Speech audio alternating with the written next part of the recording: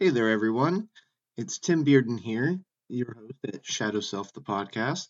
And I bet those of you who have subscribed are thinking, well, finally, that lazy bonehead. There hasn't been a new episode, and he promised. Where's he been? We're itching for some new Enneagram content. And I really do have to apologize for the lack of podcast content. Here's why. I'm actually, after a lot of thought and a lot of meditation, I'm going to go ahead and reboot Shadow Self, the podcast. And I'm also in the middle of resurrecting my children's show, Let Me Be Your Helper, which focuses on children's mental wellness. And it's a first of its kind. So if you please give me a little bit of latitude here on Shadow Self the Reboot, I would like to explain on how we're pioneering our way to new territory with the Enneagram. I'm currently developing Enneagram content for children. That doesn't seem like a big announcement to a lot of you maybe, but this is actually pretty big news in the Enneagram community. Because the traditional school of thought is that children should not be introduced to such complicated psychological concepts as the Enneagram. A lot of the experts are afraid that the children are going to put themselves into a box by doing so. So I get the reasoning behind it from the other experts. But in the digital age, we need kids to have better self-awareness and self-confidence. Otherwise, anonymous trolling will just compound the in-person bullying issue in the classroom. Now, I know that culture needs to change, but it's not. And until it does, we need to give our children the proper tools to be resilient to it. And most bullying actually comes from self-esteem issues. While I know we can definitely solve one problem by making children resilient, if bullying comes from self-esteem issues and understanding the Enneagram and yourself can raise the self-esteem, we can potentially solve now two different issues using the Enneagram and mental awareness and this kind of education for children. Over the last several years, I've seen more and more stories about kids committing suicide as young as 9 years old, and it breaks my heart. Suicide is a very personal topic for me, and it's tragic that someone who should be, playing hopscotch or arguing over the swing set is sitting at home trying to figure out how much bleach they need to drink before it finally kills them. And what's the cause of it? Cyberbullying. If you identify yourself with others, the problem is you lose yourself when the connection is severed in any fashion. So when your classmates turn on you, or when your peers discard you or create you as a misfit, where's your identity? Where does it go? And so we see all these self-confidence and self-esteem issues in children because while there's an importance of them looking outward for identity, there's also some wisdom in teaching them how to find that identity within themselves. And by comparing themselves to their peers, children are always constantly reinventing themselves too. And why should we put them through that if we don't have to? We remember what a pain in the butt that was. It builds character, someone might say. But that's crap our parents said when they didn't have an alternative solution, and we knew it. We should want better for our kids. At least I want better for mine, and I'm sure you do too. In order to do that, though, we have to understand that our kids are not our only responsibility. We're also responsible for each other's kids as a community. It takes a village to raise a child, the idiom goes, and it's right. You need multiple perspectives to help you develop your child that will give them the best advantage in life. Why not teach them what that looks like in mental wellness? We do it with physical wellness. We do it with nutritional wellness. But right now, we are behind the curve as a society as far as mental wellness in children. How do we do that? Well, we do it using the Enneagram. We don't give kids enough credit. They are smart enough to understand it. My son's been into therapy before, and they actually have a program at his school that talks about different emotions and how they handles them and goes through the brain concepts. So he talks about his amygdala when he's angry, like I would talk about my head when I had a migraine. And he's 7 years old. 7. It just seems so natural to him. He just gets it. Now I love my kid. He's a bright kid, but let's be honest, he's not going to be graduating college at 18. So if he can understand a concept like the amygdala and that it causes his anger, and he doesn't understand why it's making him angry. Why do we not think that he could understand, at least at some level, of the basic concept of the Enneagram and personality psychology? By teaching them the Enneagram, we help them root their identity within themselves while recognizing the positive traits in others too. It creates empathy. It creates understanding, and that's something we've forgotten about in this cancel culture. But this isn't the time to get on that soapbox. It's just an illustration of how widespread our lack of compassion and empathy for others and our lack of forgiveness is. We seem to be more content with the us versus them mentality than the it's all of us. How do we fix it as a community, as a group, as a whole? And we hear that pitch from politicians all the time. So we mostly just think it's crap, but it's not. Yeah, for them, it's some kind of a platform tagline, but there's some truth into it. We need to be better as a community. But we also have to understand that community for future generations starts with our children. And you can easily communicate complicated ideas to children. You just have to use ways that they understand it. How we do that is we use people they're familiar with. And since we're not the NSA and we don't have 24/7 access to every family, bugs in their house and the whole 9 yards, we need to use books and TV shows or movies to relate these concepts to children, because that's where they're going to get most of their relations from. They're going to understand who SpongeBob is. They know who Caillou is. They know who Ash is from Pokemon, or Avatar Aang, or Bingo and Rolly, Mickey Mouse, Donald Duck. They know these characters. They identify with them. Elsa, Moana, Jasmine, Ariel. I mean, the list goes on of the names of characters that children will look at and they go, oh, yeah, that person's really neat. So if we can give them the concepts of the Enneagram using those figures, or ones that I'm actually creating, then why not give them the opportunity that we didn't have? The website is nearly finished, and we're going to have a cool subscription service to complement our kids show. And I'm going to sit with a couple of other wellness specialists, nutritional and physical, and they're going to help me create content for the show as well. So when you're watching Let Me Be Your Helper, when you're looking at our site, yes, we're focusing on mental wellness, but mental wellness also depends upon your nutritional and physical wellness. So we need to look at it more as a whole wellness rather than segmented. But we'll go into more details of that later. Other pieces of the show is going to feature different segments about mental wellness and themes, kind of like what Mr. Rogers used to do. There's also going to be books that are going to be read on the show. One I'm actually creating right now. The working title for that one is The Enneagram and You, Enneagram Concepts for Kids. And this first book introduces the 9 numbers with poems that define each of the numbers' personality. Kids respond to rhyming schemes very well. Otherwise, Shel Silverstein and Dr. Seuss never would have been as successful as they were, along with the countless others who have now replicated that formula. And while we're using a common formula, the book, as far as I know and have seen, will be the first of its kind because we're introducing Enneagram concepts to children in it. And that hasn't been done before. However, creating content doesn't come cheap, and we do need some support, and so I created a Patreon. And if you become a patron at Patreon for as little as $3 a month, and if you really think about it, that's less than 1 Starbucks coffee a day for that month, you can support us while we continue to create this groundbreaking content and help change the future of mental wellness for generations to come. We are experiencing a reactive mental wellness treatment right now. Anyone who's ever been in IT can tell you reactive is not the way to go. We need to be proactive. And while you can't anticipate everything, God knows I've tried being a 6 and all, it's much easier to maintain a computer system than to diagnose and rebuild one. And our mental wellness is no different. If we can start digging the problem out by its roots, by planting better fruit-bearing seeds, then let's do it. And let's do it together, because we can't do this alone. So why not combine and donate resources to each other in order to build a better world? We know what it was like to be lost as kids and teenagers. We understand the anxiety and baggage that now comes with it well into our adulthood. Most of us are saying we are managing it well, and maybe some of us are, but I'm willing to bet the overwhelming majority are like me, my friends, my former colleagues, and anyone else I've come across in my 38 years on this earth. We are feeling the weight, and know we need to change the way we see the world and how we interact with it,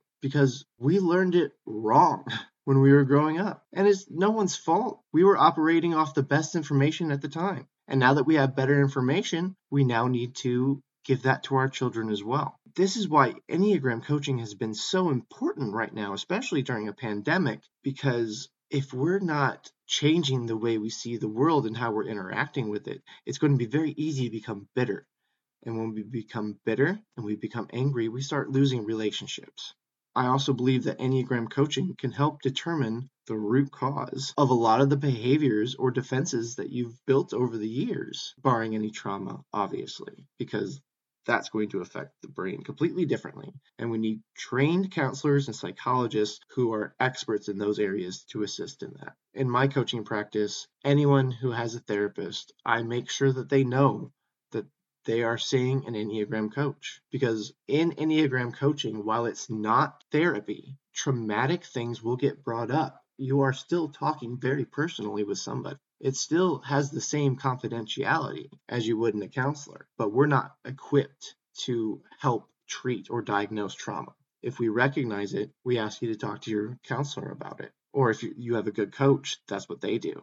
Because if we proceed into an area that we're not familiar with, we can cause you more damage than good.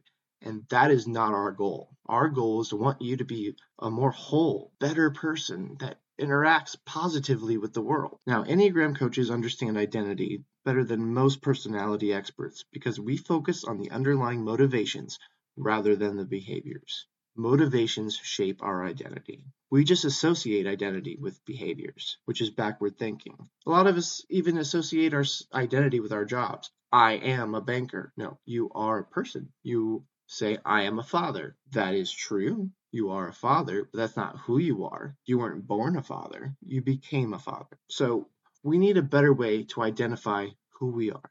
Because if I were my behaviors, then I have no chance of changing who I am or being a better person. If I am my job, the only way I can be a different person is if I change that job. And if I have no way of changing or growing or being a better person, that's no life to live. The Enneagram, along with our spirituality, which I'll get to later, is what gives us hope.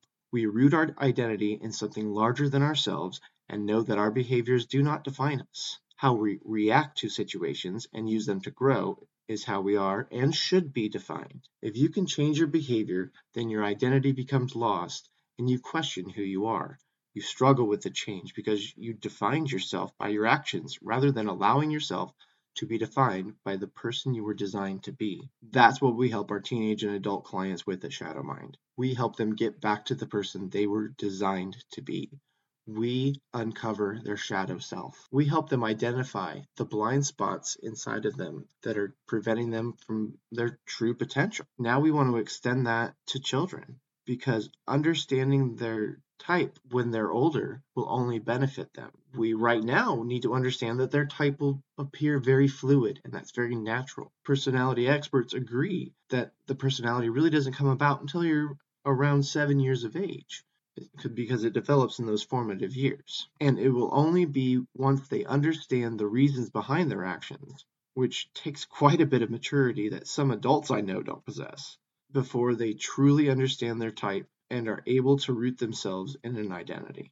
We're not giving them their type. We're not telling them this is who they are. What we're doing is we're giving them the building blocks to help them discover who they are. Because we struggled with identity growing up, and we often found ourselves in other people's behaviors. So what do I mean by that? Remember when you were younger, you would always be like, I am not going to be my parents. I will never grow up to be that person. Well, what happened?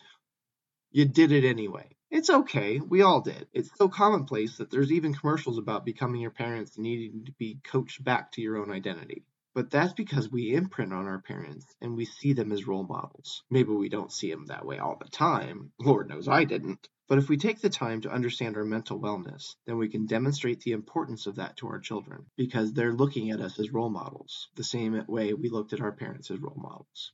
And I want to say this real clear for those of you in the back. Mental wellness is just as, if not more important than physical wellness. I'll say it again. Mental wellness is just as important, if not more so, than physical wellness. Think about it. If you're not stable mentally, it doesn't matter how good you look or how well you eat. because you jeopardize every relationship by not understanding how to behave in a positive way, or a way that helps others, or a way that allows others to grow with you. The Enneagram gives us the roadmap to do this, the algorithm, if you will. And I've said that before, and I truly believe it. Just by learning more about the Enneagram as well as my type, I've seen positive results in my relationship with my son, my friends, and my family. Right now, my only work colleague is my dog, Sarah. She loves me unconditionally. It's something we can really learn from dogs, actually, right? We all should love more unconditionally and foster forgiveness over divisiveness. And if we really want to understand how to do that better, we learn the Enneagram. Now, this next bit is about spirituality. And I would have laughed in your face 6 years ago if you told me I would be saying this on a podcast today. The Enneagram is not just the key to yourself. It is also the key to understanding how spirituality plays a role in your life. Now, please do not confuse what I'm saying. I did not say religion, though that certainly falls in the category of spirituality. Religion is a personal thing for everyone. Personally, I'm a Christian. I believe the gospel and the verifiable facts that are in the Bible. I'm not here to convince you to do the same. I offer gospel-centered coaching, but I'm not here to convince you to become a Christian. However, there's also no atheists in the foxhole. So at best, I would qualify most atheists, if they are scientific at all, as agnostics. And I was there with you at one time. I was staunch about being an atheist, or as I see it now, an agnostic, almost to the point I was aggressive about it. And I had to take my own journey, but I found my spirituality and rooted it in the Christian religion. And before you balk, remember we spoke of the Enneagram of being an algorithm to personality. If this is the case, then to believe in the Enneagram is to believe in intelligent design. I'll give you a minute to process that. To believe in the Enneagram is to believe in intelligent design. Feel free to do your own research on the Enneagram if you don't believe me. We have resources on our site, www.yourshadowmind.com, and there are countless other resources explaining how the Enneagram works as a motivation-based personality theory, as opposed to the current behavior-based model we have in assessments such as the Big Five or the Myers-Briggs Type Indicator. The Enneagram has been described as the mind's defense strategy. It uses experiences early in life to begin developing personality traits. It seems the agreed upon age, as I mentioned earlier, for a child to develop his or her personality is about 7 years old. So between the ages of 0 and 7, our minds have already begun working, creating this software for us to operate from. Now, before, we believed that the brain was fixed. Now we have this concept of neuroplasticity, which means our brain is kind of like a piece of plastic. It's always molding and changing, and we are no longer defined by one shape. It can always grow and change and learn new information. So with this concept of neuroplasticity, we now understand that these pathways we created are constantly changing and shifting throughout the course of our life, but this can create bugs in our software. This artificial intelligence, or AI, I'm talking about, is us.